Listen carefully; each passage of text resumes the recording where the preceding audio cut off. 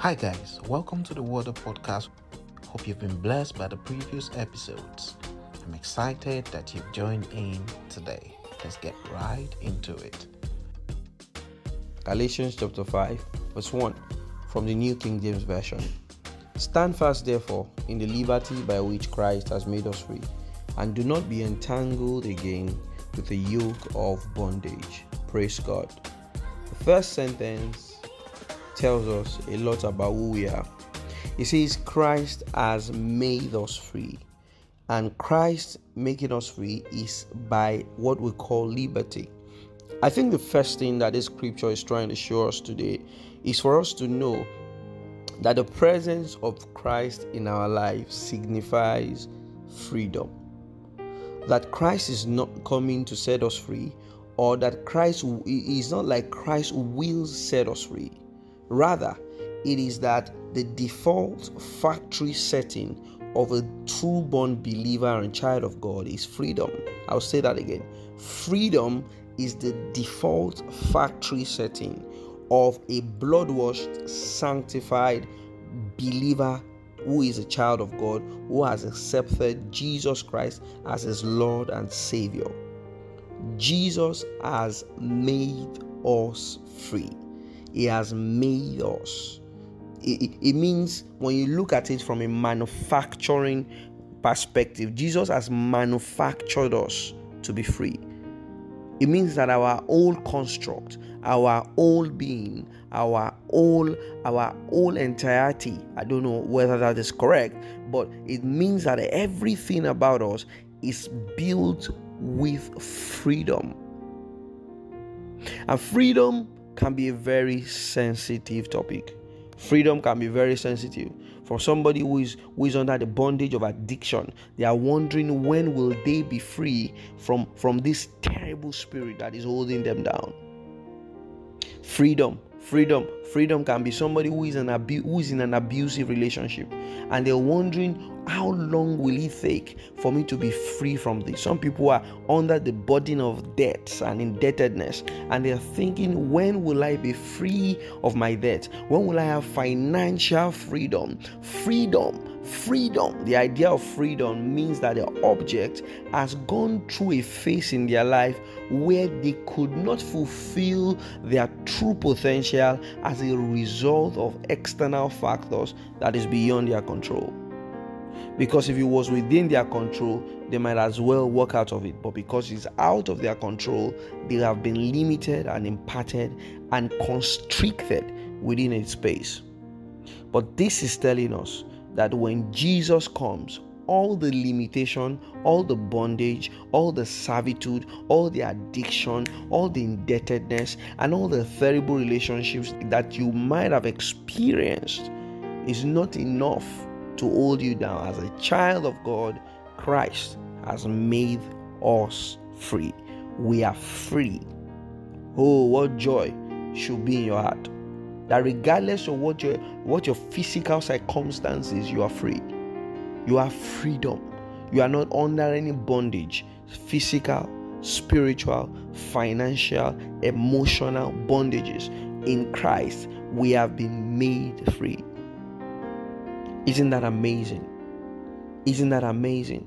I mean, you look at countries who were under colonial masters, and they say they've obtained independence from their colonial master. Here in the part of Africa, when somebody is trying to learn a trade, they go to a master of the trade to do what we call apprenticeship, or what can really be understood as learning on the job. And when they are done with their process, they have a celebration called freedom. The celebration called freedom is that they are done serving the interest of their master, and now they can go to serve their own interest and build their own empire and start to make profit and make a name for themselves. Bible says Christ has made us free. So whatever you are serving, the entrance of Christ or the submission of your life to Christ guarantees that whatever bondage, whatever servitude that you might have been before then, Christ cancels them and gives you a new lease of life. Christ has made us free. Christ has made us free. And this freedom was by liberty. You see, stand firm in the liberty by which Christ has made us free. Now, that is giving us something. That even though Christ has made us free, we need to have a position in our freedom. And the position that the Bible expects us to take is the position of one who is standing. We have to stand firm. Not just to stand. It says to stand fast, therefore. To stand fast. Meaning that if you're not careful, there are many things that are ready to sweep you off your feet and make you fall face flat if you are not standing fast. And when those things makes you fall face flat on the ground, they make you question your freedom in Christ. And so when you fall face flat, it doesn't mean that freedom is not there. It just means that you have lost the positional standing required to maintain the freedom that is available for us in Christ. So he says, stand fast, stand fast, stand fast. Another translation called the International Children's Bible says, so stand strong. Stand strong. The freedom that we have in Christ requires standing strong physically, morally, intellectually, mentally, and financially, as well as emotionally. It means that we have to stand strong and know that we are free in Christ. We are free in Christ. Oh, hallelujah. Can you just tell yourself, I am free in Christ? I don't know what you're going through tonight. I want you to tell yourself and say, I have been made free by Christ. I don't know what is bothering you. I don't know what you've done in your past that seems to be holding you captive or holding you bondage. Tell yourself tonight, look in the mirror and say, Christ has made you free, to the image you can find in the mirror. Look into the mirror and say, Christ has made me free, because you have been made free. You are custom made to be free. But you have to stand strong. The second point is that we should not let ourselves, the King James says, do not be entangled again. Do not be entangled again. He says the power is in your hand to not be entangled again. Do you get that? Do not be entangled again with a yoke of bondage. It means there is a yoke or a load or a connection that can bring us into bondage. But we have to stand firm and avoid being entangled again with the yoke of bondage. What's Christ trying to say? Christ has set you free from your addiction, but you have to stand firm and watch so that you don't become entangled again into the yoke of bondage. So we need to start asking ourselves questions and say, in what way have I traded the freedom of Christ by allowing myself to be entangled again in the things that Christ has set me free from? Christ, the Bible says in Colossians, it says he has delivered us out of the kingdom of darkness and transferred us into the kingdom of his marvelous Son. So it means that darkness, as a matter of the Colossians that we've read, that we have been free from the power of darkness. But are we allowing ourselves to be entangled again by the yoke of darkness, by the things that we do, by the practices that we maintain, by the attitude that we have?